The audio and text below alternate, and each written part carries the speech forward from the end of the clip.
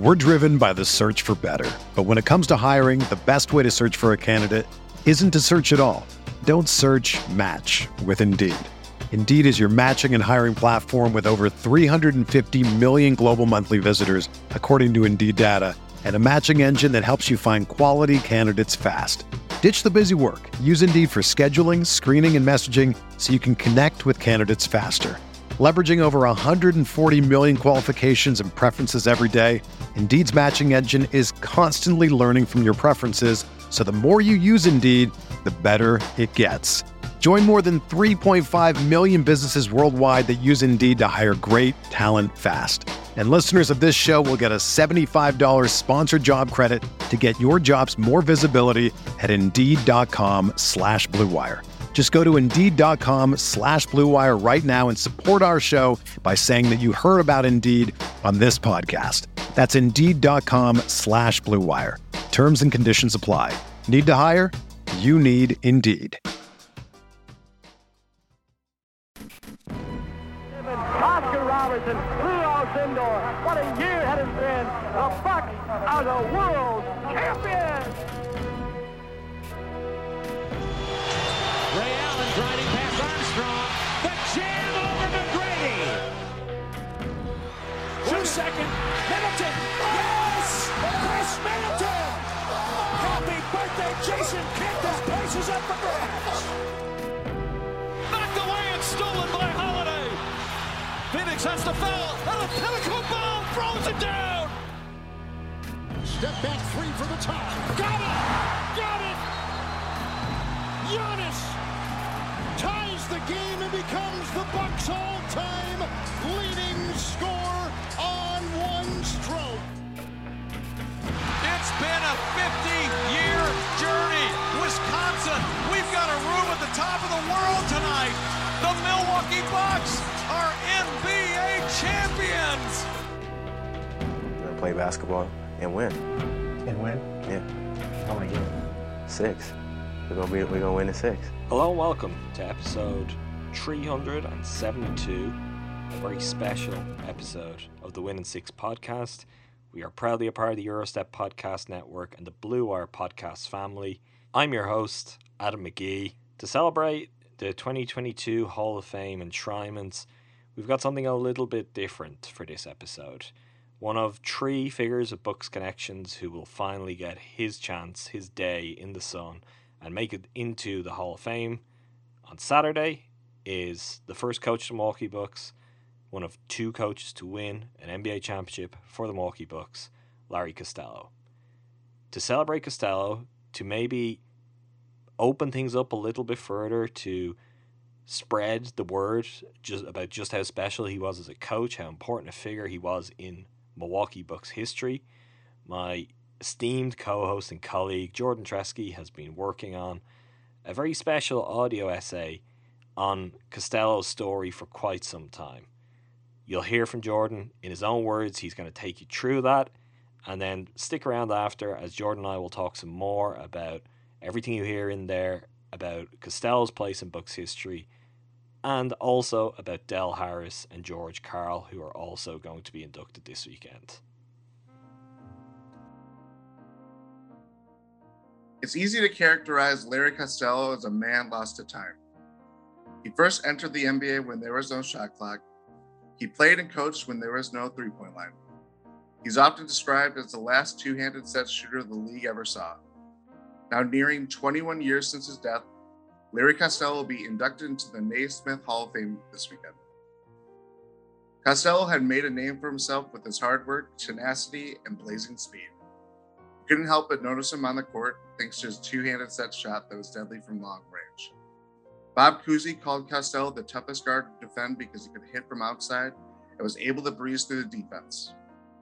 Jerry West once said Costello was the toughest to go up against because the Lakers legend struggled with the New York native hounding him up and down the floor. Costello was as dedicated as any player could be. A 2-year stint serving in the military helped him sharpen his skills while overseas in Germany. He lifted weights and did rigorous workout routines to keep in shape during the offseason, long before there was a playbook for that kind of thing. That dedication earned Costello 6 All-Star appearances and 1 All-NBA nod throughout his career. By the time the 76ers became the championship contender when they traded for Will Chamberlain, the best years of Costello's playing career were behind him. During the days when players were expected to play 48 minutes of an NBA game, Costello pushed himself beyond the point of playing through injury.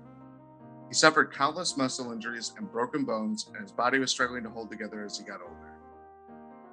And here Costello was, trying to fight through a hamstring injury that had robbed him of his speed and elusiveness. The 76ers ran into the steamroller that was the Boston Celtics during the 1965 Eastern Conference Finals, losing in 7 games. Costello wanted to go out a winner that year, but he went into his first retirement knowing he could make an impact coaching high school ball near his hometown of Manoa, New York. He still played in a semi-pro league, playing only in home games for the Wilkes-Barre Barons of the Eastern Basketball League. But just like 10 years earlier, when he considered attending dental school at the University of Buffalo over beginning his pro basketball journey in Philadelphia, Costello couldn't remain away from the NBA for very long. Costello was lured back to the 76ers in 1966, and they promptly went on to win a then league-high 68 games, a record that was smashed 5 seasons later by the Los Angeles Lakers. Those 76ers went on to defeat the Boston Celtics during what was Bill Russell's first year as a player-head coach and put an end to an 8-year dynasty. The 76ers won their first title in Philadelphia by beating the San Francisco Warriors in the 1967 NBA Finals. For his part, though, Costello watched from the sidelines. He had torn ligaments in his knee earlier in the season, but still managed to somehow play brief minutes during the 76ers playoff run. Costello was finally a winner, but he didn't quit. He was the NBA's oldest active player at 36 years old for the 1967-68 season, but he wouldn't see the year out. On December 11, 1967, playing in the waning moments of a game that ended in a 76ers win, Costello tore his Achilles tendon. That didn't matter to him, though. What mattered to him was stopping a fast break from the Baltimore Bullets. Costello struggled getting back up after tearing his Achilles as Bullets players ran past him. 76ers head coach Alex Hannum screamed for Costello to stay down and for the game to be stopped. Costello recalled that trying to get up from his torn Achilles felt, quote, like he was wearing a high-heel shoe on his left foot, end quote. That went on to be the lasting image of Costello's 13-year playing career.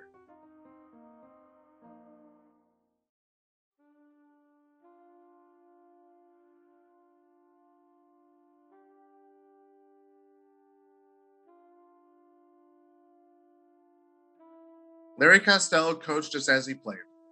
He was a student of the game, and he was more than willing to impart his wisdom on anyone that went to his basketball camps or coaching clinics. After his Achilles injury, he wanted to be the head coach of his alma mater at Niagara University. The school went in a different direction, though, much to Costello's dismay. Just a few months later, before they even had a name, Costello was introduced as the first head coach of a new expansion NBA team in Milwaukee. During that introductory press conference, Costello vowed to do things the NBA had not seen before. Surely, though, Costello couldn't imagine coaching the likes of Kareem Abdul-Jabbar and Oscar Robertson on the way to an NBA title 3 years after the Bucks were born. It's a feat that remains unparalleled in NBA history and even in the 4 largest sports in North America. The Bucks clearly had major star power, but it was Costello that served as the engine to the team's smashing success. He prepared for every possible action and reaction to everything that he thought would happen on the floor. He preached perfection and execution, and his long, arduous practices weren't for the faint of heart. Costello was notorious for his grueling film sessions, so much so that Oscar Robertson recalled opposing players telling him they were glad that they weren't playing Milwaukee. If he were to coach any other way, though, it wouldn't have been the Larry Costello way. That famed attention to detail made it ironic that the biggest play in Costello's coaching career was born out of complete chaos. When the Bucks won Game 6 of the 1974 Finals in double overtime, thanks to Abdul-Jabbar's infamous skyhook shot over Henry Finkel, no players on the floor could recount what play Costello called in the huddle. Costello saw the league changing yet again when he was a coach. His highly successful Bucks teams were predominantly black, and it was Abdul-Jabbar and Robertson who fought for the advancement of their people, for civil rights, and for the rights of NBA players at the time. Robertson in particular was the face of the NBA's Players Association, and he fought for the security of players when the NBA and the ABA sought to merge when he arrived in Milwaukee. Costello was a great supporter of his players and their causes, and also an advocate for anything that would spread the gospel of basketball. That included accompanying his star players on a 3-week off-season trip to Africa to conduct clinics. One thing that Costello couldn't get behind, though, was the increasing notion that some players were becoming enamored with the trappings of the NBA lifestyle, rather than simply playing for a love of the game itself. As a player, Costello once asked for a $500 raise from Syracuse Nationals owner Danny Biazzoni, who rejected his pleas over and over again. But when the Syracuse owner finally gave in to Costello as the 1960-61 season approached, Costello admitted that he felt guilty for asking for the raise in the first place. As the 1970s went on, there was really no more glory to be gained for Costello. He'd won 2 NBA championships and been in the NBA for over 2 decades as a player and coach. Age had finally caught up to those Bucks teams. Over the 12 months after the Bucks had agonizingly lost to the Celtics in 7 games in the 1974 finals, Oscar Robertson had retired, and Kareem Abdul-Jabbar was traded to the Los Angeles Lakers, completely fracturing what was left of the Bucks from that era. On November 23, 1976, the only coach the Milwaukee Bucks had known to that point resigned from his post. Costello resurfaced as head coach of the Chicago Bulls in the 1978-79 season, but he resigned midway through the year with a 20-36 record. He remained interested in any opportunities in the NBA, but the call never came. His reputation of being a workaholic, old-school coach preceded him as salaries grew higher and the players were gaining more power at the bargaining table.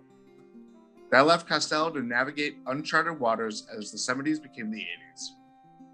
He returned to the site of his former glory to coach the Milwaukee Does, who had played in the first women's professional basketball game in the country, in the Women's Basketball League. Costello would later learn that the Does were a sinking ship, and financial difficulties led to his resignation before the end of the 1979-80 season. From there, Costello went back to his central New York roots to coach at Utica College. Over 6 seasons there, Utica operated as an independent team and was the smallest school in Division I after jumping up from Division III. While Costello was no stranger to Herculean tasks, he compiled a 64-94 record and left in 1987, just as the school sought to go back down to Division III once again.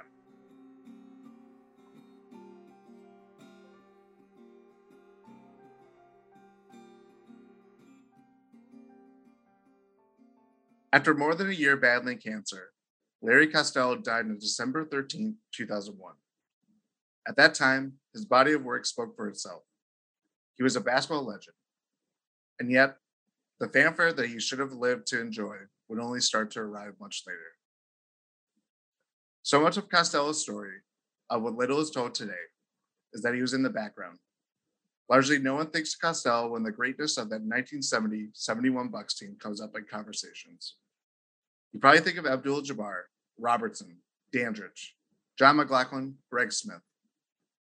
You won't find Costello's name hanging in the rafters of either the Wells Fargo Center or Pfizer Forum. You'll see the banners for titles he helped win for both franchises. Probably doesn't help that Costello's successor in Milwaukee, Don Nelson, still holds the franchise mark in wins. Yet the results speak for themselves. 1 NBA championship and 2 trips to the NBA Finals throughout his 8+ years in Milwaukee. To this day, no Bucks coach has matched that success. Costello's Bucks teams from 1970 to 1973 all won 60 or more games in 3 straight seasons, becoming the first team in NBA history to do so. When Costello resigned from his post as Bucks head coach, he's one of 5 head coaches to have won more than 400 regular season games.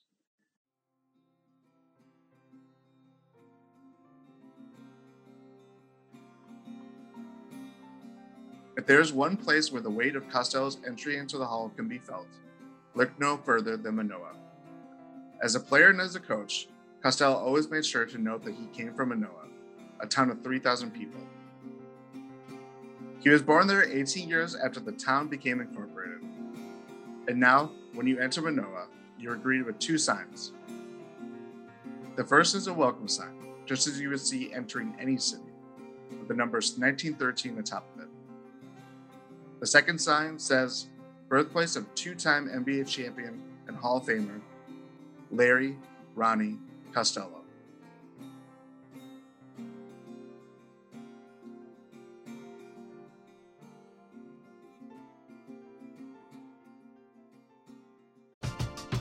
We're driven by the search for better. But when it comes to hiring, the best way to search for a candidate isn't to search at all. Don't search, match with Indeed. Indeed is your matching and hiring platform with over 350 million global monthly visitors, according to Indeed data, and a matching engine that helps you find quality candidates fast. Ditch the busy work. Use Indeed for scheduling, screening, and messaging so you can connect with candidates faster. Leveraging over 140 million qualifications and preferences every day, Indeed's matching engine is constantly learning from your preferences, so the more you use Indeed, the better it gets.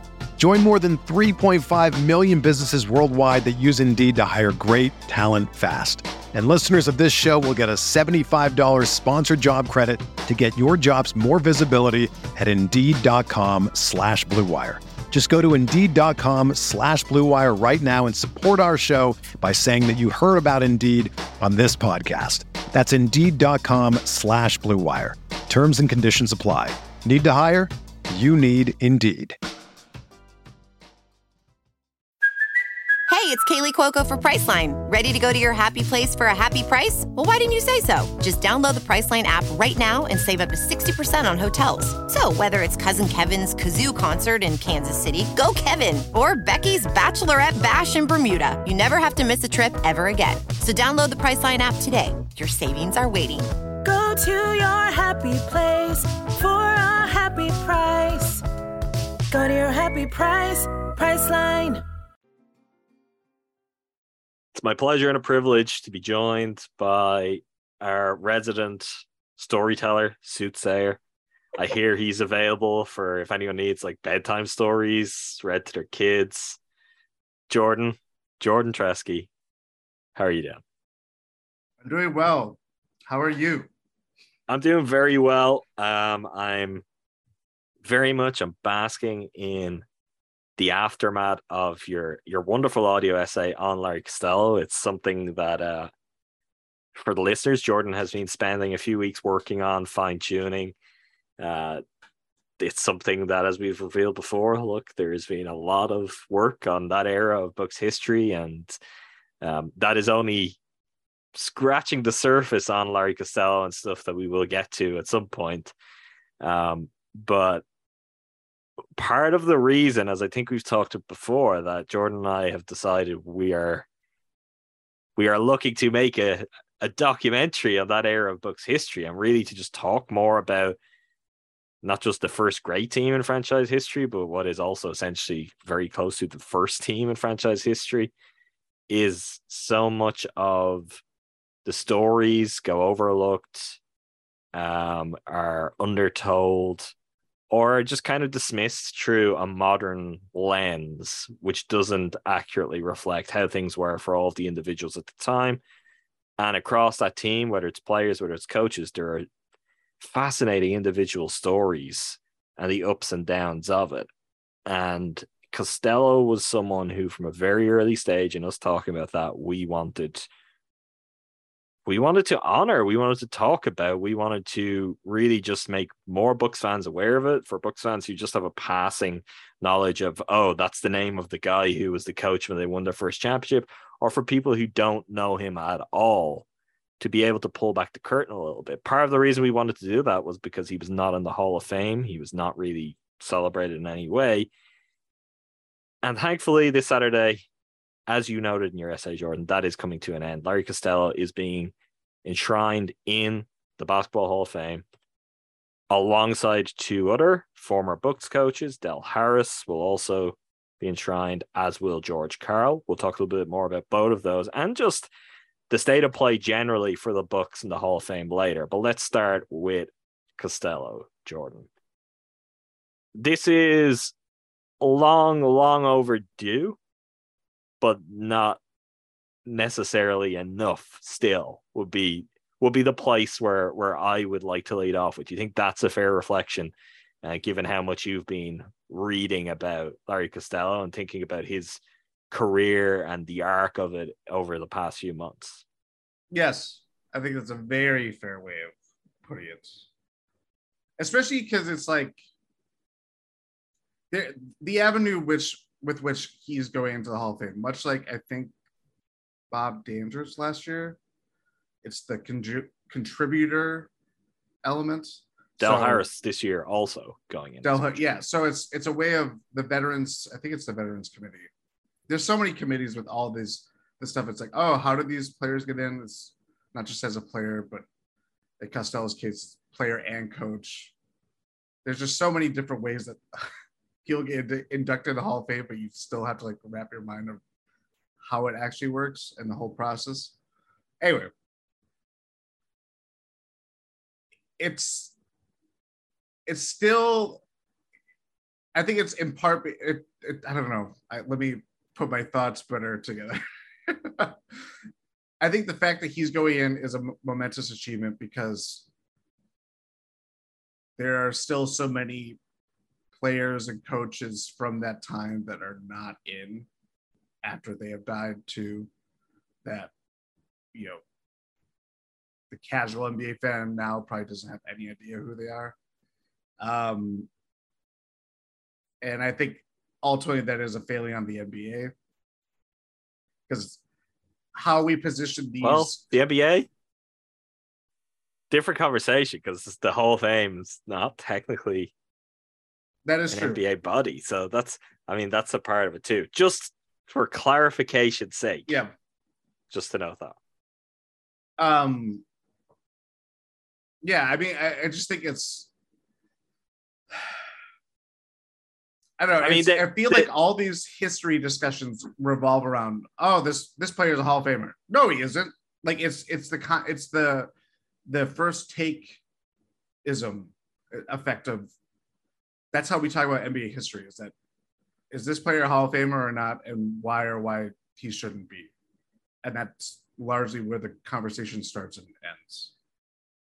And then it's up to the franchises themselves to put these players or coaches or figures out front and talk about it. I mean, we hear plenty about the Celtics greats, the Lakers greats, the Knicks greats. The Knicks have not been a great team for most of my lifetime, since Larry Costello's time as Bucks coach, with an exception of like a brief spell in the 90s. Yeah, but the more you put that out there, the more it feels real. It's not lost to time. Mm-hmm. You know what I mean? So I think that's ultimately it's separation of church and state, I guess, is how I look at the NBA's history and the Hall of Fame and what is it on the teams themselves to do it, or is it the league, or I mean, it's just this whole convoluted mess, I guess. I think it's on three parties. It's on teams. I think first and foremost. First and foremost. If you're not going to make sure that the key figures of your own history have a spot that is like, it's reserved for them, that it's clear that for generations to come, people know that person mattered. The fans will revere them. If you can't do that, you can't look to anyone else to do that. And I also think we've talked in previous years, Sidney Moncrief had to wait way too long. In that case, the Bucks had honored him in pretty timely fashion. They'd done their part. Marcus Johnson is one that we've talked a lot about, and Marcus is right on the fringes year in, year out now. He's getting close. Maybe his case gets a second win now because the Bucks eventually retired his jersey, but I don't think he ultimately benefited from that taking so long and being so far removed from his playing days. Same with Dandridge. Same with Dandridge. And it's not a coincidence that Marcus is now getting close in the aftermath of being retired by the Bucks, that Dandridge got in after his jersey was belatedly retired by the Bucks. So I do think there is an onus on an organization.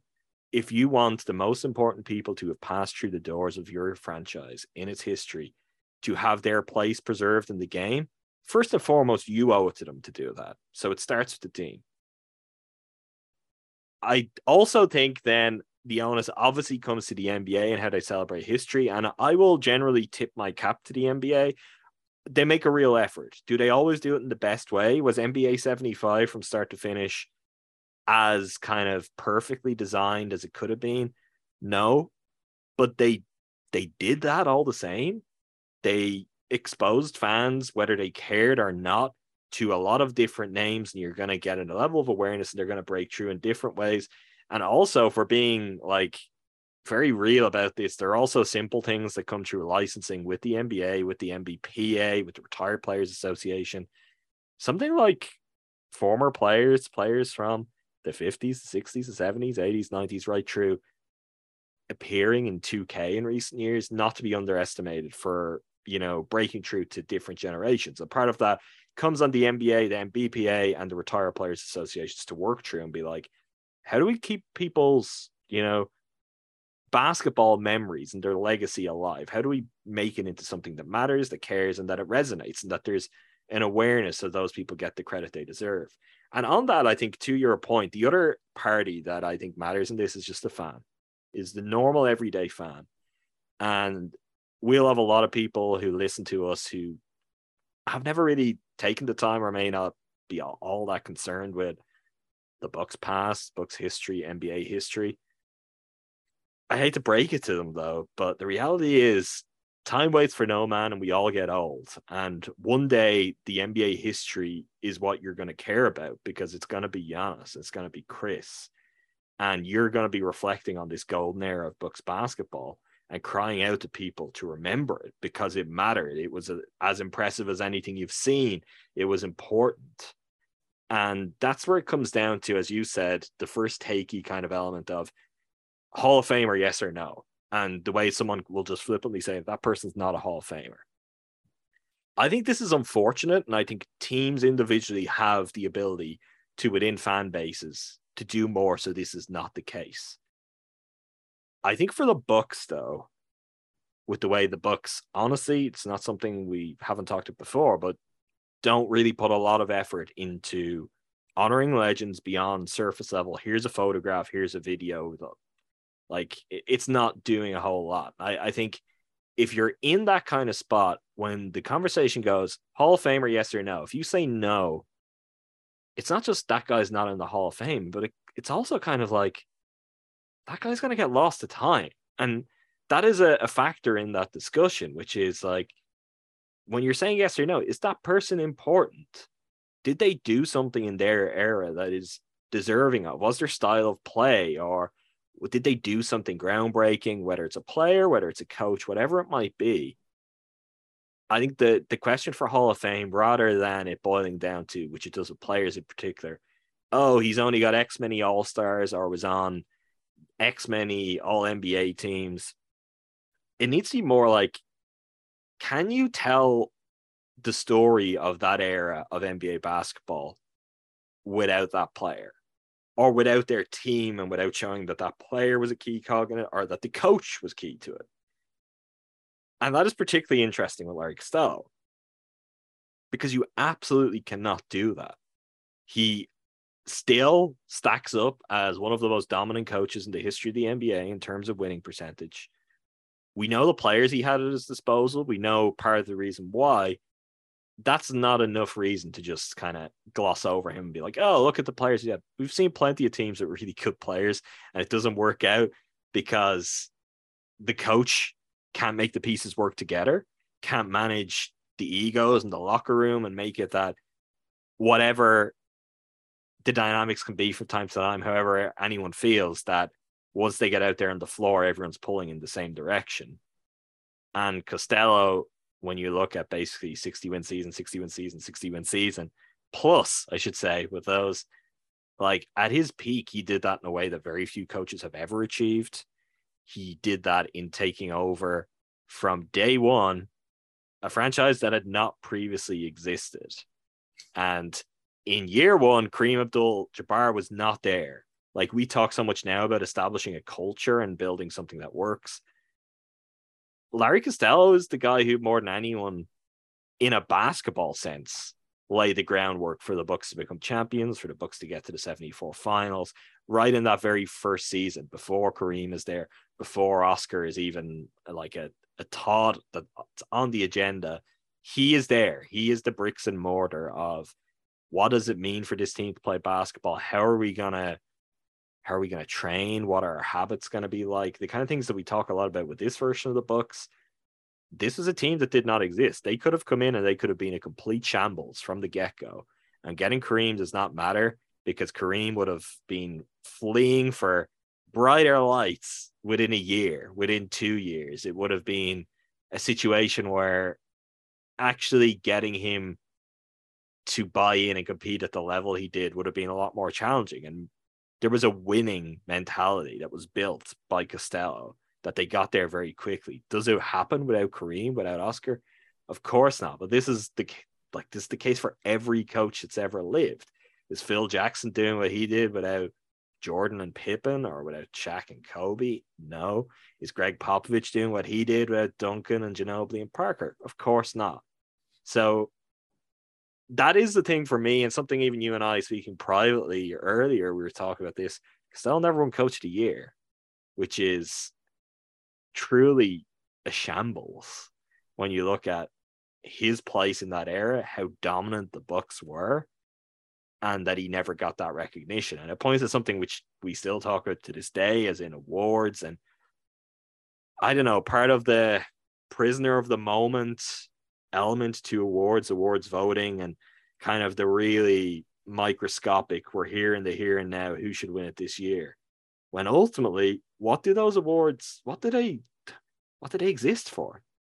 They exist so that 50 years on, someone could go, who was the best coach in 1971? Who was the best coach? And Larry Costello's name is not anywhere there, and that's kind of wild. Mm-hmm. And as you so beautifully painted for us, Jordan, this is a long, long time coming. And I think it is bittersweet because this is coming over 20 years after his death. First and foremost, the fact that he did not get to see this himself is sad. And I think in any interviews his family have given over the years, they have been kind of pretty clear. So it did matter to him. It was not something that he never thought about. And understandably, you achieve what he achieved as a player and a coach in the game. Of course, it would enter your mind of, well, at what point is someone going to kind of talk about what I did, my contribution? When does my life's work get held up as this mattered, this stood for something? So it's sad in its own right that he's not there to see it. And what adds to that is we're over 50 years on from his greatest accomplishment. We're over 40 years on from him finally coaching his final games in the NBA. Mm-hmm. It's not like the opportunity was not there for the Hall long before this. And I don't know, we've talked about this in previous years. Like, there is something about someone getting in on contributor status, which it can be kind of irksome because it feels like it's a slight or it's lesser, but it's not. I'm really glad this exists. This is the safety net to try and do away with someone like Larry Costello just slipping through the cracks of history altogether, because the reality is he is Larry Costello Hall of Famer for the rest of time from Saturday onwards. There's no Larry Costello Hall of Famer contributor status. That's not part of it. He's in the Hall of Fame. So that is something that, although the way they come to that, or that it has to come to that, can be annoying, it's great that the Basketball Hall of Fame is proactive in having that exist to try and rectify these oversights. Unfortunately, I feel like the contributor status, you tend to see a lot every year. It's often too late. It is, people have passed, and this is something you and I have talked about in previous years, of being like, you've got to do this when guys, like, when it's their turn, it should be their turn. And the longer it goes on, it gets really, really difficult. I know Halls of Fame are just generally a topic of contention, more so in other sports too, and what they stand for, and people debate what they mean. I like that basketball does not necessarily have the highest bar. The bar is very high. There is not many people in the Hall of Fame, if any, where you're like, yeah, what did that person really do? But I think you're better to celebrate more people than less. You know, I think that's when it comes down to it. And if like there's a line as being held somewhere around someone like Larry Costello, that would be wrong. That's someone who 100%, you want to tell the story of the 70s in basketball. You want to tell the story of one of the most dominant teams ever. And to be clear on that, you'll still see that to this day. Anytime an article comes up, anyone Anytime someone does a podcast or a video series and they're looking at the greatest NBA teams of all time, in the top 5, and that's probably, being generous and extending it to 5, you are going to see the early 70s Milwaukee Bucks. And it's a testament to Costello and those players that there is possibly room that you could go one way or another on what season, depending on how heavily an outcome weighs into how you view those teams. But you cannot look at the greatest teams to ever play the game and not come across a Larry Costello team. And so for that, this feels very fitting. I'm glad for him that it's finally happened. And that means being glad for his family that they're going to see their late father finally get inducted into the Hall of Fame. Yeah, it's interesting because it's like, in a more broad sense, you look at football, there's 53 players on a roster. Baseball, it's up to 28 players on a roster, I think, currently. Basketball, it's 17, but it's really 15. So it's the sport that has the fewest players on a roster. They're more visible than any other player, really, because you just see them all the time. They're not hiding behind a helmet or a mask or, whatever that you see in other sports. And so, like, these figures exist beyond basketball, considering just where we are in modern basketball and like how athletes are marketed and what shoe contracts do they have, and everything is known about someone.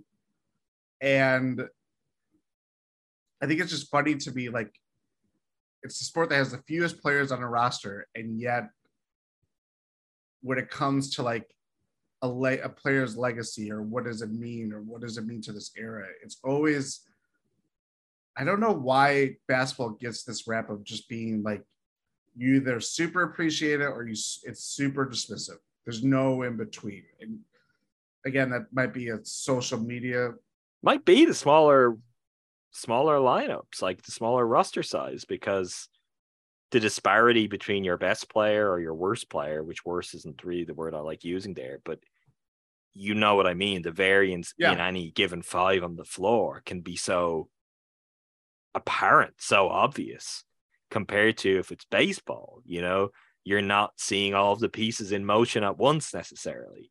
Even in football, the same applies. You could have the best defense in the league, you could have the best offense in the league. Those two things they're not in tandem in the same way, where people are being forced to, choose one or the other. I'm only going to bat for this guy, which is something that I think comes about in basketball more readily. That's unfortunate. Yeah. And I think it's just like, I don't know, especially around these parts, we could talk endlessly about like Packers from the 90s. Look at Leroy Butler. He had to wait a long time for him to get in the Hall of Fame, but he's been on radio. He has a bunch of, endorsement deals or everything going on in Wisconsin. Like, he is still a presence to this day. And that even exists with, I think the Brewers stroll out Robin Yount whenever they can. Like, these people just exist in our lifetime. You see them grow up even beyond them playing, and just seeing them come back, even if they don't live here full time or whatever the case may be. But the Bucks, it's just different, in part maybe because of the personalities involved. I think that's certainly the case. But I don't know. Do you know what the most interesting thing of that is? Like, if we go to that 70-71 team, and trust me, we're gonna unpack all of this and all of the little details that I'm just gonna skip over here, in all of the detail you could hope for, or I mean, that you may not hope for, but you're gonna get anyway at someday at a later date. But when you talk about the personalities on that team, and even who we see come back, like, we do occasionally see Kareem back, we do occasionally see Oscar back. We have seen them back together. We've seen Bobby Dandridge there. Johnny Mack is obviously the one figure, which I think, to speak to your point of other, like, Johnny Mack is the guy who has the name recognition from that team. And it's funny, he developed kind of the nickname Mr. Bucks kind of early in his career because he was there from very, very close to the beginning. Thanks to some trade. It was a trade for him, right?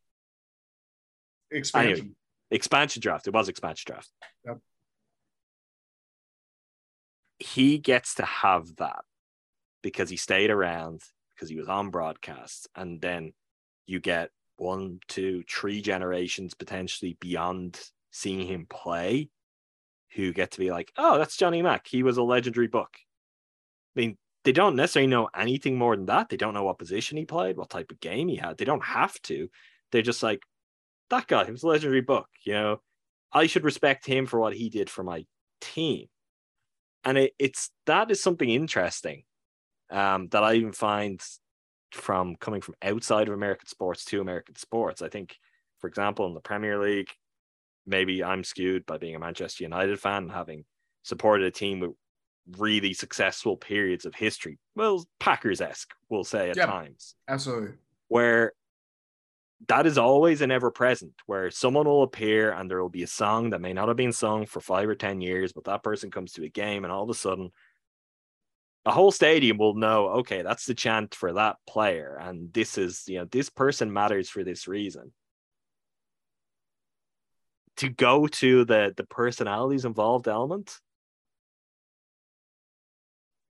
Oscar and Kareem probably certainly didn't need to be embraced by Milwaukee in the way that they continue to be from time to time to this day, in the way that someone like Larry Costello would have. Yeah. And that is a player-coach dynamic generally. And it's also representative of the time. An NBA coach now would live a very different lifestyle and be set up for life in an entirely different way than you would have been in signing your first contract in 1968 and finishing up before the 80s. Like, you're even at that point, Costello was out of the game before the players really got to enjoy the riches and before things really flipped into an entirely different dimension, which obviously comes mid to late 80s with Jordan. Embers of that are there from the Showtime Lakers, but Jordan kicks it up into another gear and the whole thing takes off from there. That kind of, I don't know, that's what saddens me. Because if there was a guy that it would have meant most to, if there was a guy that I think the symbolism of holding up and being like, hey, don't forget this person. The first coach in franchise history, in its own right, that would be enough. But this is not just the first coach in franchise history. To this point, this is still the greatest coach in franchise history.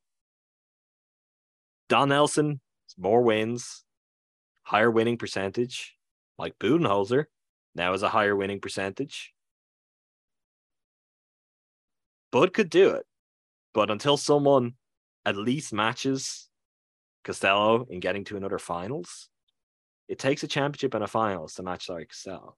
Mm-hmm. And the fact that I don't think he's really, there should be a Larry Costello night every 2 years, if not every year.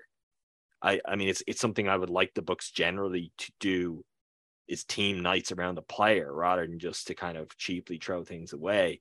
I don't know if that's as marketable, and maybe that's why it doesn't happen, but I think you can make that marketable. I think the Brewers have a really successful kind of way of being like, okay, let's make our team nights around history or a specific former player or team really marketable.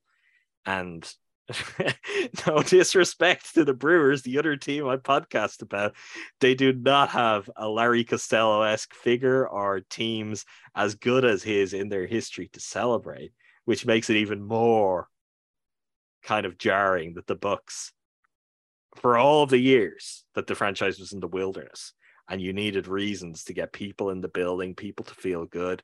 You look at some of those 90s teams, maybe it's just a matter of the team was so good from its inception through to the late 80s that everyone was in a daze in the 90s just thinking it was going to fix itself and you didn't need to dwell on the past. And then, of course, by the 2000s, it's too late for Costello anyway. But that's something for me.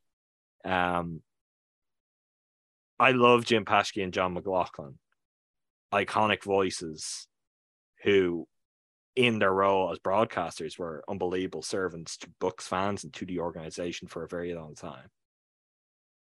Jim and John having a banner is not undeserved, in my opinion, but if broadcasters are having banners or something that is literally kind of immortalizing them, if you're getting a ceremony like that, the fact that to this day in Pfizer form, we've got these numbers up there.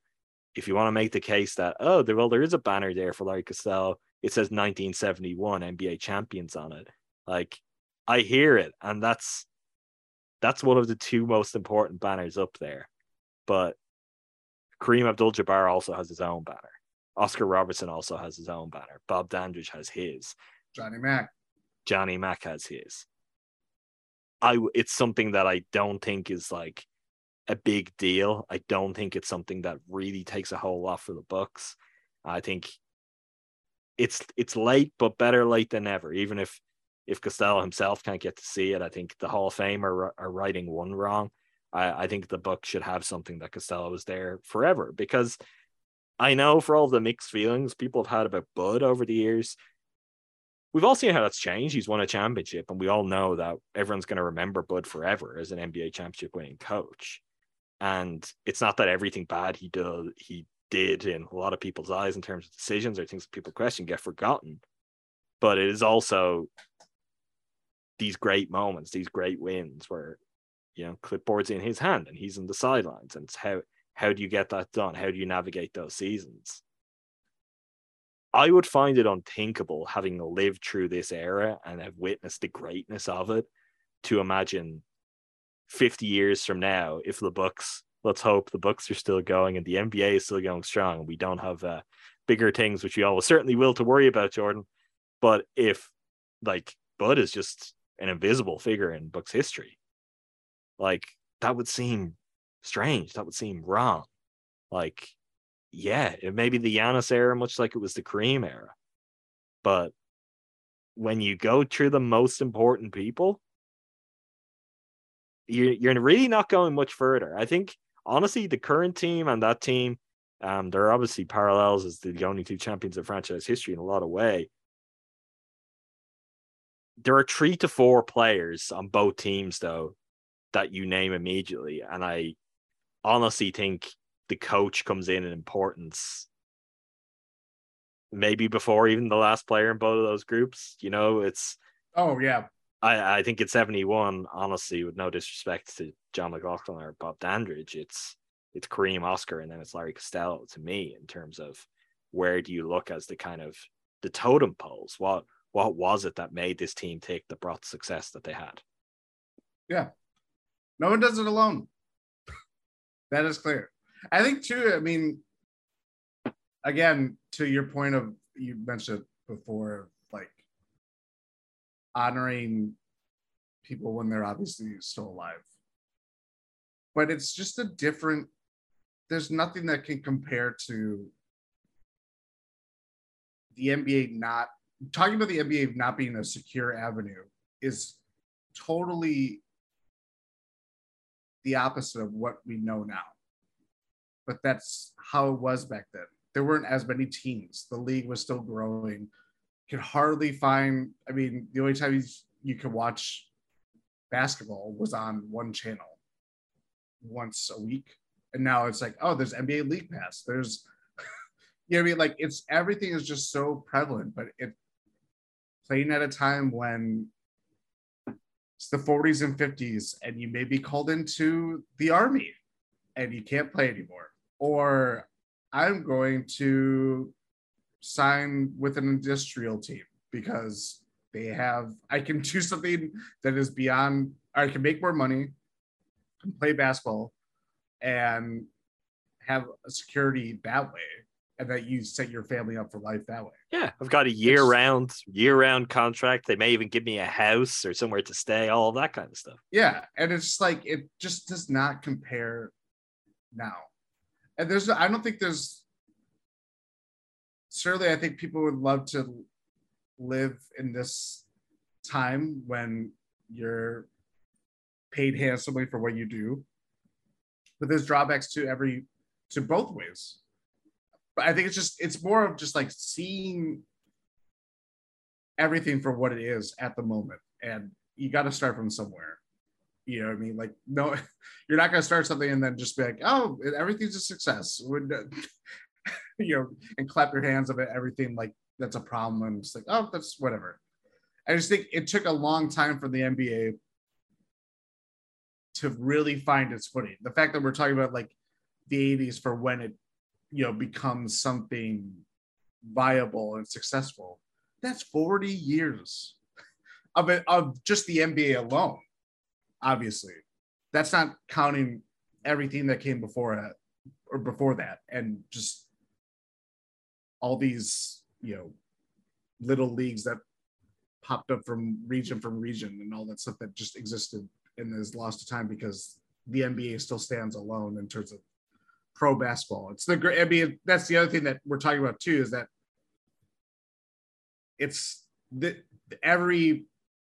a worldwide sport, and everybody views the NBA as the top flight league in all of the world. That doesn't exist in football.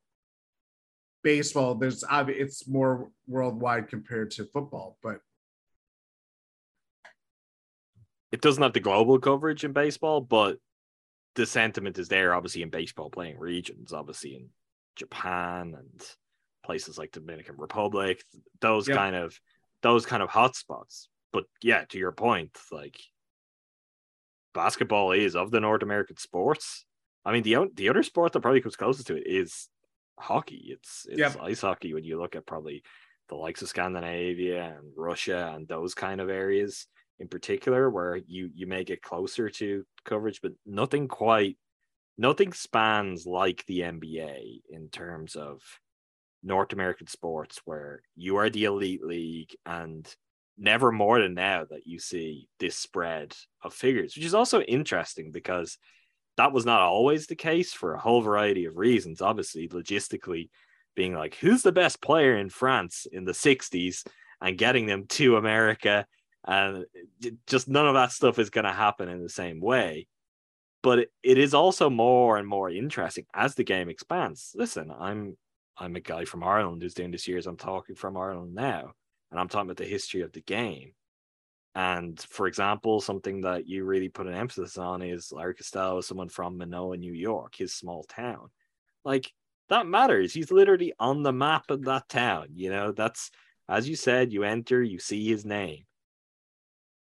That's even more special the wider the game expands, the longer and the richer the history gets, because this is a history that Larry Costello is going to be in the same place as Nikola Jokic and Giannis and Luka Doncic.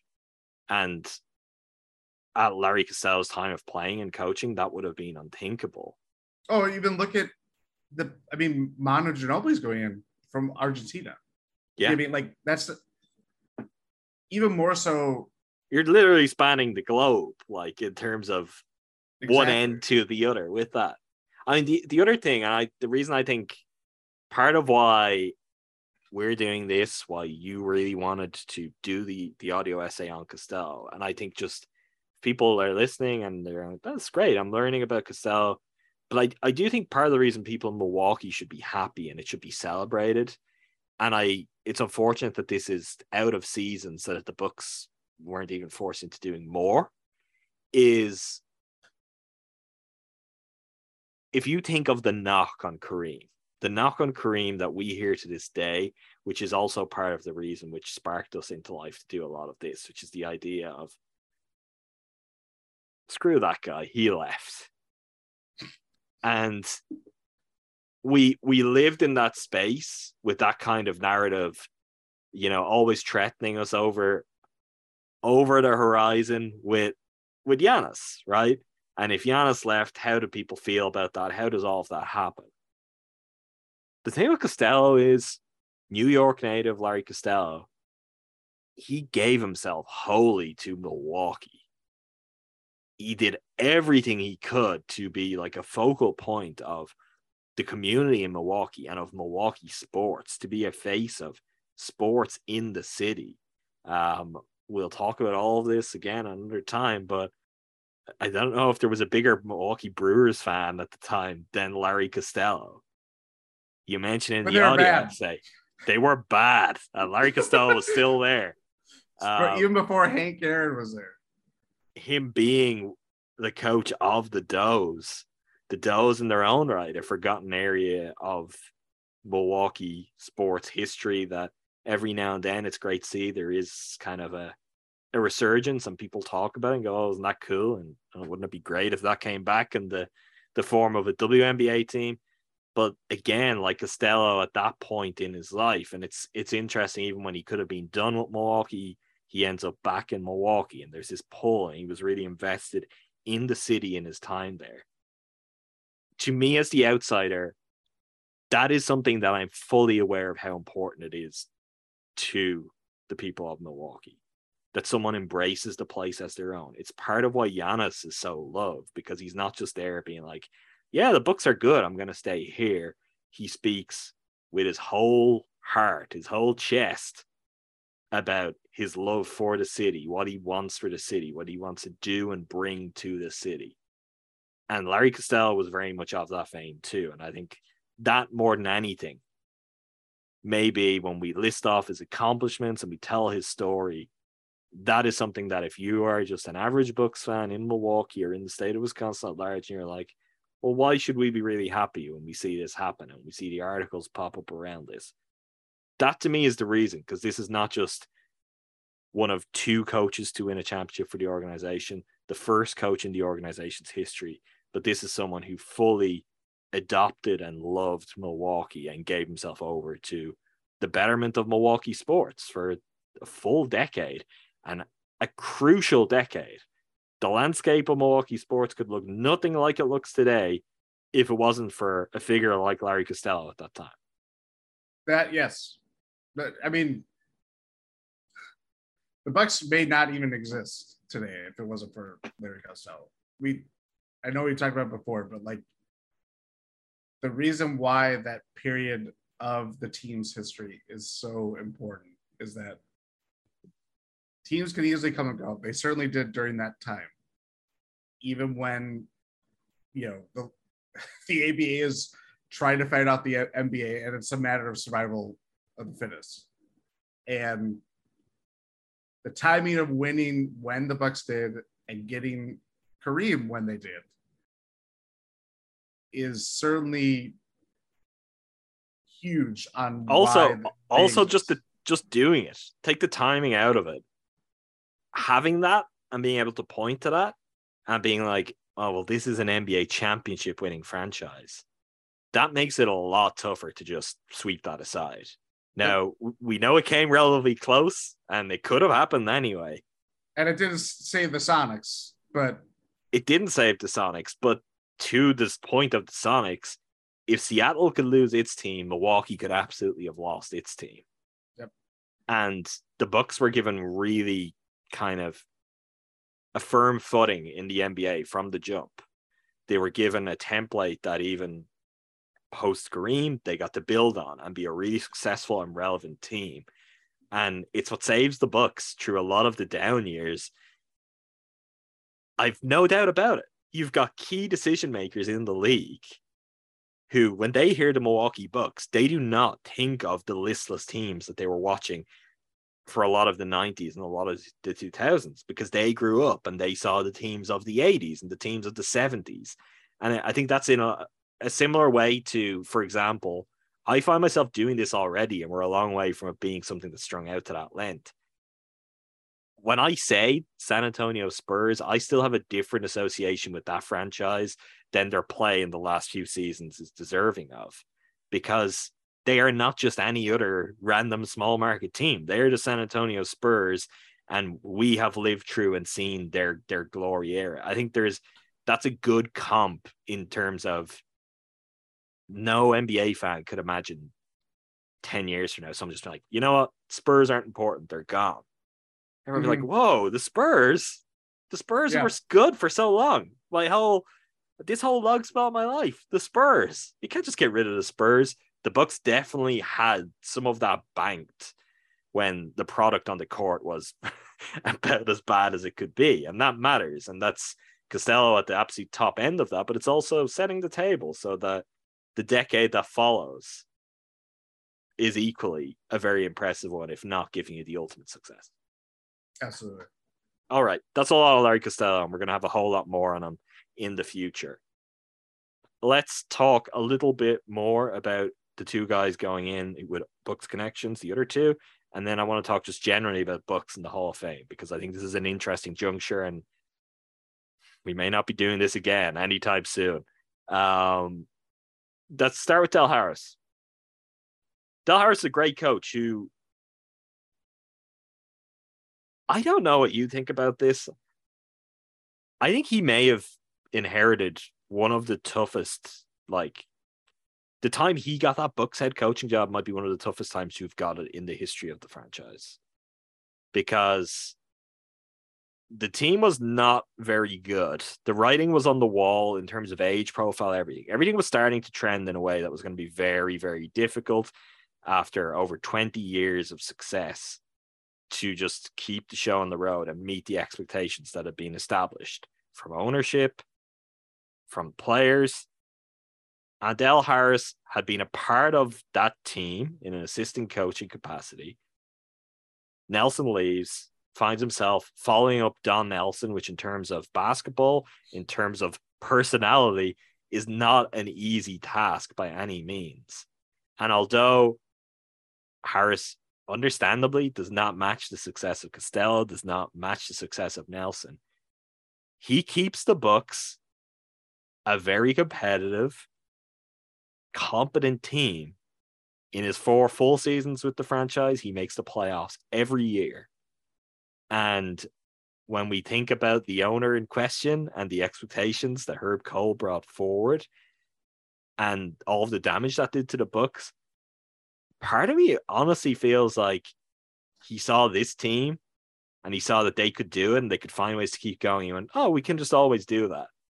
And the reality is, no, it takes a coach like Del Harris to be able to do that.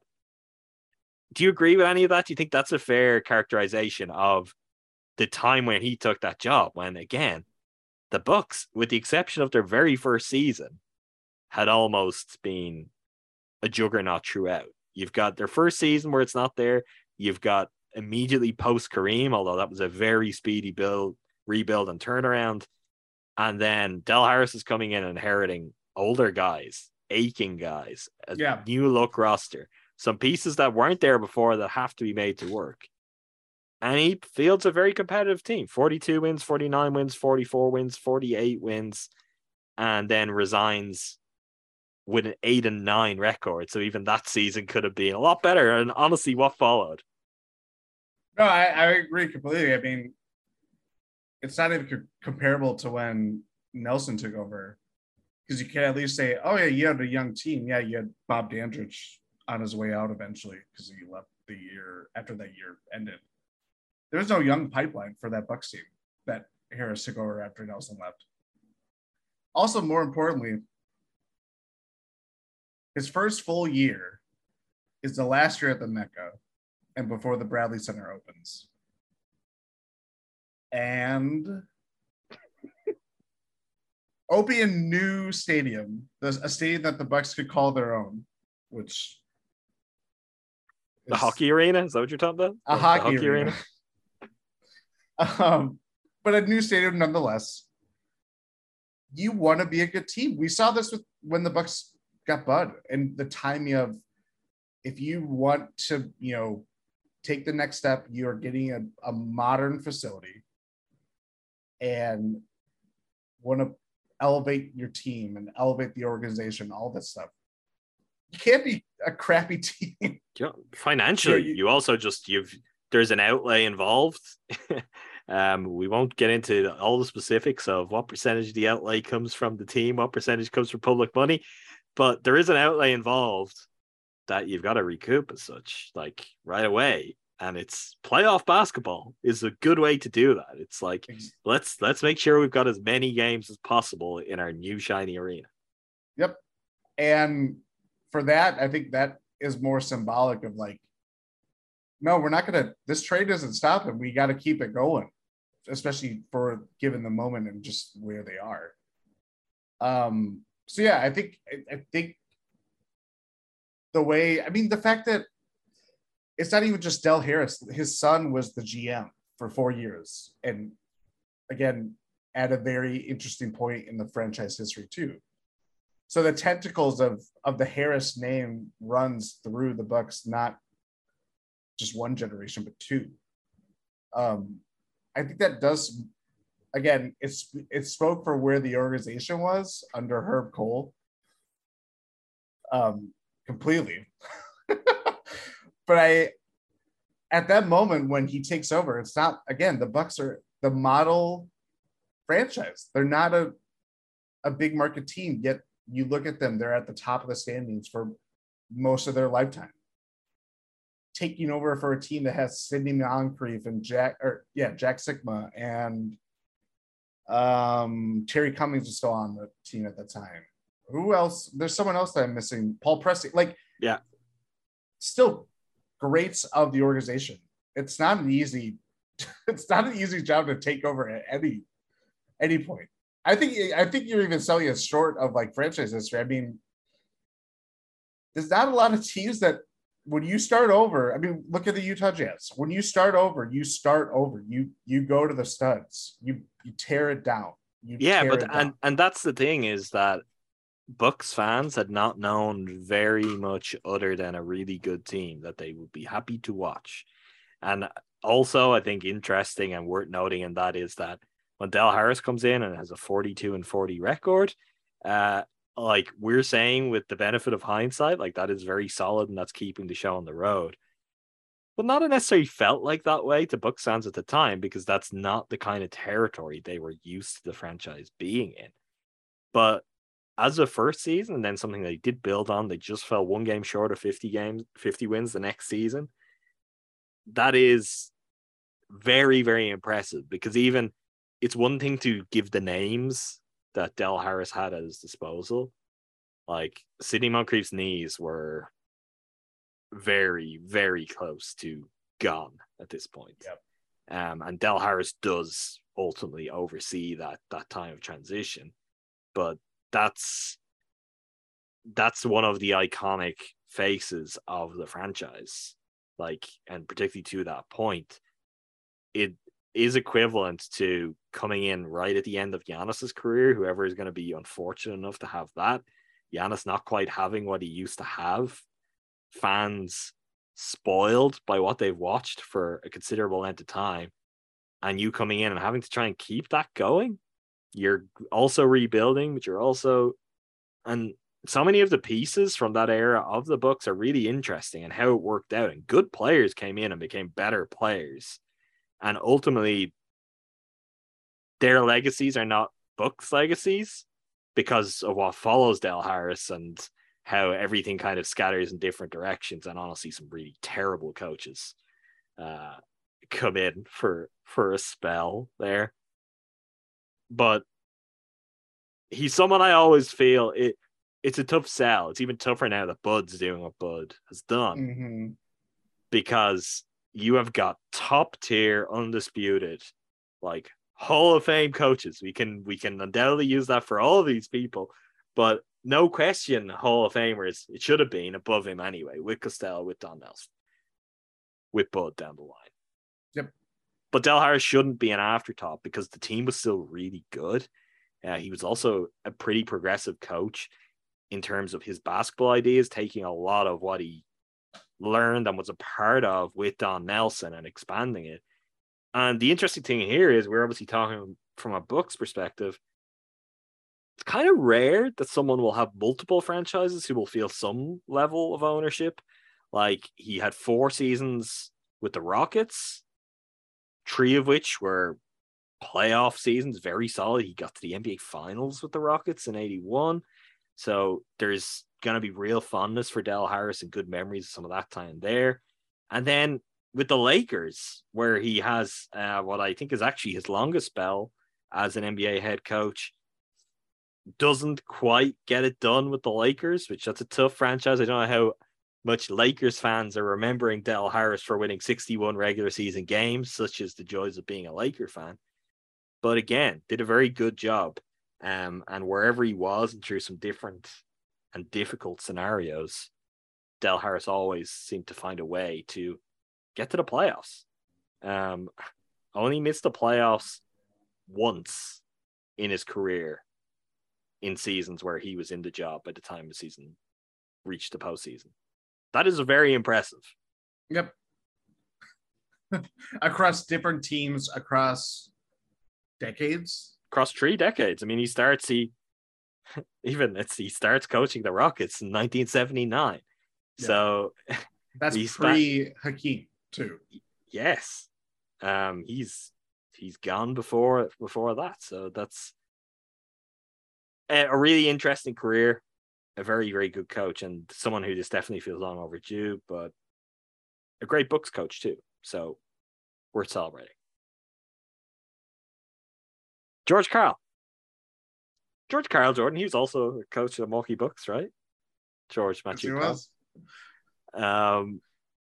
Look, I can't speak out two sides of my mouth here. People who've listened to this podcast for a long time know how I feel about George Karl.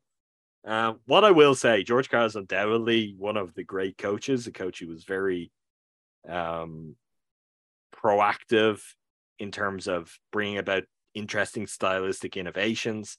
I think he probably gets credit for some things. The credit may be better distributed in some other places, but that is fitting for his overall presence, the overwhelming force of George Karl that just kind of swallows everything around it. Just,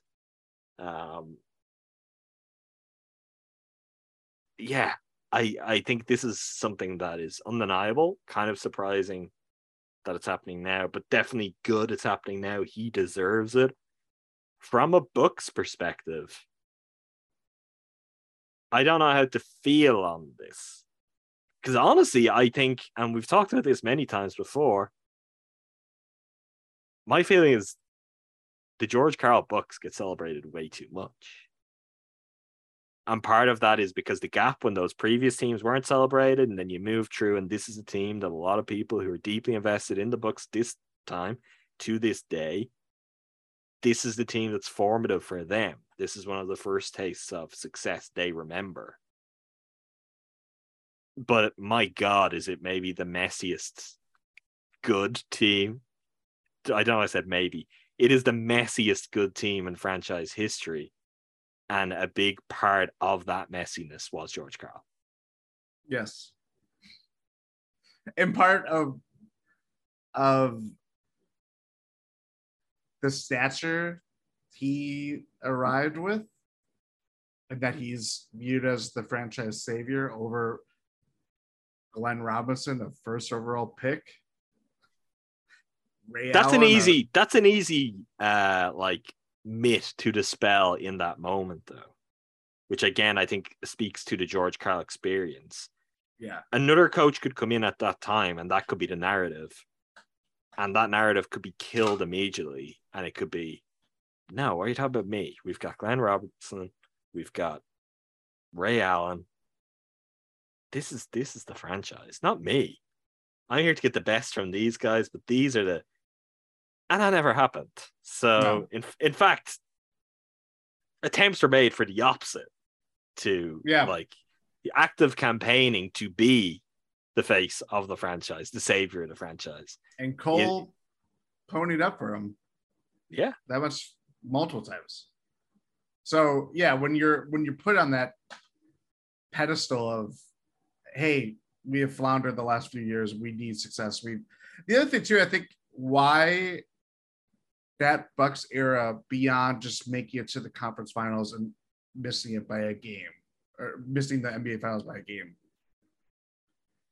it's the fact that like they weren't good, but they still had. Glenn Robinson played 8 seasons. Ray Allen, before he got traded, was around for 7.5 years. Like, now you trade those players, you'd be like, okay, we're gonna recycle things. Let's try to start from scratch. The Bucks hung on to those players in part because the way Herb Cole felt about them, and just but there's a Chris and Giannis post-kid dynamic at play there, which is there's reason for fans, for those within the organization, to look at that and be like, we've got major untapped potential here. Like, these guys are good enough that we can really go and compete at the top end of things. And in some regards, like this is the Bud move. And this is you pony up for a coach who more proven when it comes to winning in a very Bud way too at that time. Regular season, prolific winner, not so much a postseason winner. Bud got that off his back. George Karl never did. And we're going to change things around. This is flipping the switch. I think the thing with Karl, though, which makes it really difficult, is he built up the team that had underachieved. He also destroyed it with a wrecking ball before leaving. And that's part of when you talk about Costello and you talk about Don Nelson, and even when you talk about Del Harris, I think part of a great coach's legacy, and this speaks to Karl and his journey being difficult, we'll say, and interesting with all of his franchises, is there is no disputing how great he was in Seattle with the Sonics. There is also a reason why he leaves the Sonics at the time he does to come to the Bucks, because every single place he went, it never ended smoothly. It never ended nicely. It never ended in a way that the next guy is inheriting a great situation. And I mean, that even kind of goes true to his more recent stuff. When you look, he built a really good Nuggets team that was overperforming to a level that in a lot of ways didn't have a right to. Post Carmelo Anthony, look what you've done. Look how this is working. When he leaves, are the Nuggets ready to just kick on right up, jump up a level? Absolutely not. Every team he leaves ends up in a worse spot. If not, then when he came in, certainly much, much worse than the heights he reached, which is interesting. Part of that is always the cycle for a coach, but sometimes a coach just kind of, I don't know, they wear out their welcome.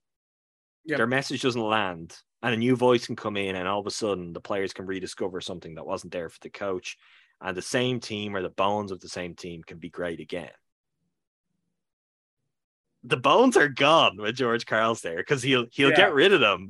He'll set the place on fire. He's like, if I'm going down, I'm taking this whole place down with me, which I think is like, it makes his induction fascinating. The one thing we should mention, we haven't mentioned who's presenting some of these people, so I'll save Karl the best for last, because there is certainly one presenter in there which speaks to the George Karl Bucks experience. Del Harris being presented by Nancy Lieberman, John Calipari, and Sidney Moncrief, representing his time at the Bucks. Larry Costello is being presented by Billy Cunningham, Wayne Embry, and Bob Dandridge, two key Bucks representatives there. George Karl is being presented by Roy Williams, Bobby Jones, and Gary Payton.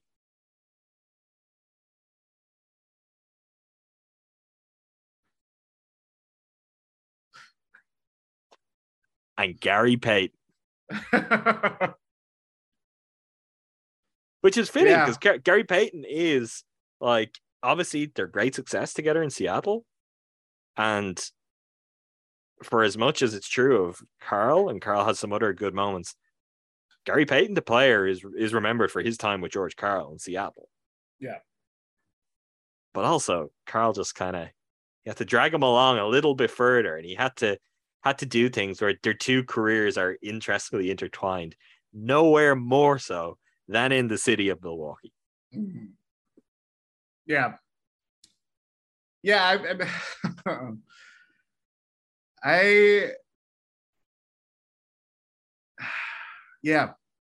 I mean, I think that's where I'm just going to leave it. At this point I press play on your audio essay on George Karl?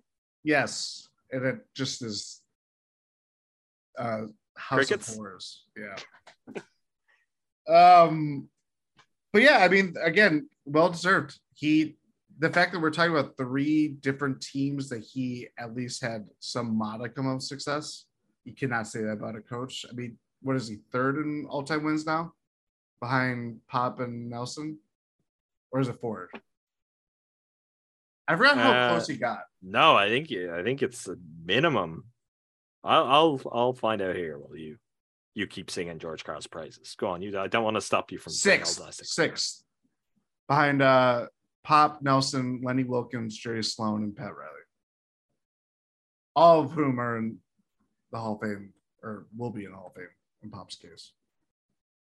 But yeah, like did a lot of things, left a mark in both positive and negative ways across a long time. But the fact that is what is so interesting is that like you see the carnage that he actively had a hand in making across Seattle, across Milwaukee, and it did not stop him from getting jobs with the Bucks, with the Nuggets.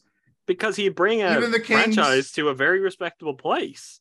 And ultimately, and this is very much, I think, a Herb Cole thing. The NBA cycle means you're probably going to be bad eventually at some point. Yep. So the trade-off of, oh, well, this coach will make us good. He will probably eventually also make us bad for a while, but that could happen anyway. So let's get someone who can make us good. Like, I think the interesting thing when you talk through his place in terms of most NBA regular season wins, he has more wins than Phil Jackson, which is an interesting counter. I know we can, again, point to the individual players. George Karl did not get to coach Michael Jordan. But Karl, part of his magic is his longevity. And part of that magic is that teams continue to go back in for it because, I mean, the book was out, as well documented. By the time a franchise like the Kings, which of all the teams, I guess maybe for them it made more sense of, hey, if this guy can do for us what he's done everywhere else, if we get the good time, it would be worth it. And they did not get the good time. Undeniably, a great NBA coach. Just one that it's gonna be weird everywhere. Everywhere where you think he's being celebrated.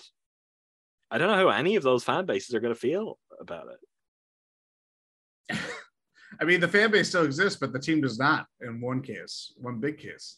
Yeah. So but I don't know how the people who watch that, I mean, maybe in that scenario, you'll be really happy because just any chance to celebrate what was your team. And he went to the NBA Finals.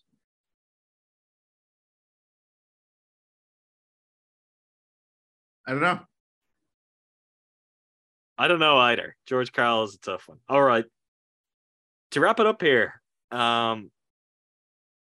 this really could be it for a long time for the Bucks. I'd like to think not. I'd like to think that Marcus Johnson's time comes because he's very, very close. I'm not seeing that right now, which is pretty brutal. Hopefully, one way or another, like so many others, he gets in eventually. But to the other point, now would be the nice time to do it when he can fully soak in the adulation of it all and take the victory lap that getting your place in the Hall of Fame inevitably brings. Pau Gasol is going to be a Hall of Famer with Bucks ties. He's going to be the next one. Jordan's connection to Pau Gasol's era with the Bucks, that is officially what's called, right? The Pau Gasol era, are stronger than probably anyone else's. Pau being just the gentleman that he is, I'm sure at the time will probably spend 5 minutes in a speech thanking like the people of Milwaukee and the Bucks. Thank you, John Horst. But really, that is it. That is gonna be it. It feels until we get to Giannis, we get to Bud, and maybe we get to Chris and Drew, and their conversations that I guess the book has yet to be written on that. We've got to see what the Bucks can do in the next few years, what those guys could do in an international setting if they get the opportunity to do that again. But that's going to be a long wait. And I think that will speak to something we've already talked about here in terms of the thing is that wait is honestly very close to the wait that Bucks fans had to watch good basketball again. So this is natural when you look at the barren era, the drought that the Bucks went through. We're now going to have an equivalent length drought without Hall of Famers because there were no Hall of Famers around the organization at that time. But I think by the time it comes around, one, things could be good, things could be bad for the Bucks. There'll be a lot of perspective, and I think a real change for maybe some people that were hoping we get your attention today, that right now you're like, I don't care about former Bucks people. I don't care what Bucks figures are in the Hall of Fame. It's not impossible that after this weekend and after a brief mention of Pau Gasol's time with the Bucks that we'll all laugh about when that happens, that the next time a Bucks figure is getting in the Hall of Fame, it could be Giannis. It could be Bud. So if you don't care now, when we do a podcast in 2038, 48, I don't know what kind of timeline. Oh, Giannis will be. That's the thing too, is players rather than coaches, the turnaround is very quick. Yeah. And when we talk about like 3 coaches getting in late in the day, that's just kind of how the system is structured. You're a player, you're of Giannis's caliber. Like, if for some reason Giannis decided to retire today, 2 years from now, Giannis is getting in. Like, that is already, his place is set. 2 years from his retirement, he will be going into the Basketball Hall of Fame. But we'll see how that shakes out. But it feels like him or Bud is next in terms of certainties, where the presentation is going to very meaningfully be about the Milwaukee Bucks, maybe more than anything else. Yep, absolutely. I don't see Jeff Teague or PJ Tucker as much as they have made a long career in the NBA. I don't see it happening. Yeah, it very well be the earliest 15 years. That's a long time. That's a long time. Which makes it even more so that it's on the teams to celebrate the players that have elevated your franchise, and you could say, hey, we had this many Hall of Famers. Because that's the other thing. I would want to go through like all the Hall of Famers that have made or been on teams, NBA teams. The Bucks are up there. They're certainly up there. I mean, outside of like Lakers and Celtics, yeah, there's not going to be a whole bunch of teams. No. Part of that is I feel like the Bucks are unusually inflated by some of the really random Hall of Fame members. I'm talking about your Tiny Archibalds, your Adrian Dantleys, Alex English, Moses Collins. Malone, Gary Payton, of course, Dave Collins. Like, that's kind of part of the Buck story too, is there was a spell. Which again, also the reason that doesn't happen, the reason those guys aren't going to bridge this next gap is because you used to get great. I mean, a couple of exceptions there. Alex English obviously being a Buck at the start of his career, not getting playing time, and then going to Denver and becoming the Alex English who becomes a Hall of Famer. But someone like Dantley, for example, or Moses Malone, they go to the Bucks late in their career, and they're more likely to do that because the Bucks are the Bucks. They're one of the NBA's most consistently great franchises. It's kind of a dignified place to go to end your career, where that was not the case throughout the 2000s and the 2010s, which is going to feed into the gap we have here. And it's why, for example, someone like Pau Gasol will factor into that, because again, the Bucks become good and you get a similar to a Moses Malone kind of situation or an Adrian Dantley situation. But yeah, I don't know. That is interesting. And as for the organization, it's like, you got to build your own mythology here for where your place is within the NBA. And if you want to be one of the biggest franchises in the NBA, which the Bucks are right now, based on their production, but you can make that stick if you want to. Part of that is you've got a real history. You've got some great teams. You've got some absolutely iconic all-time players. Now is the time to really big it up. Well, the team is great while interest is at its peak, while you can draw parallels, because not only do you elevate your team of the past, but you also, by association, you're pumping up the team of the present. It's something we talk about all the time is, the team of the past matters because we're watching a great Bucks team now that is going to matter in a similar way down the line. Yeah. We will continue to beat the drum. Don't know if we're anywhere within earshot just yet for the Bucks to act on it. But listen, we're working on it. Things are happening. Things are in the works. To even call this the first taster would probably be a real exaggeration on just how much is going to come down the line.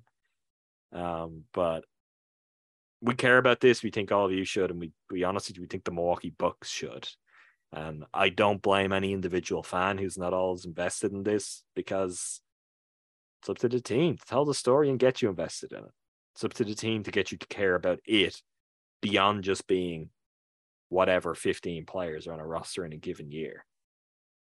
So hopefully we see more of that. If not, Jordan and I will keep in vain. We'll be shouting into the darkness, into the nighttime, hoping someone comes to our call.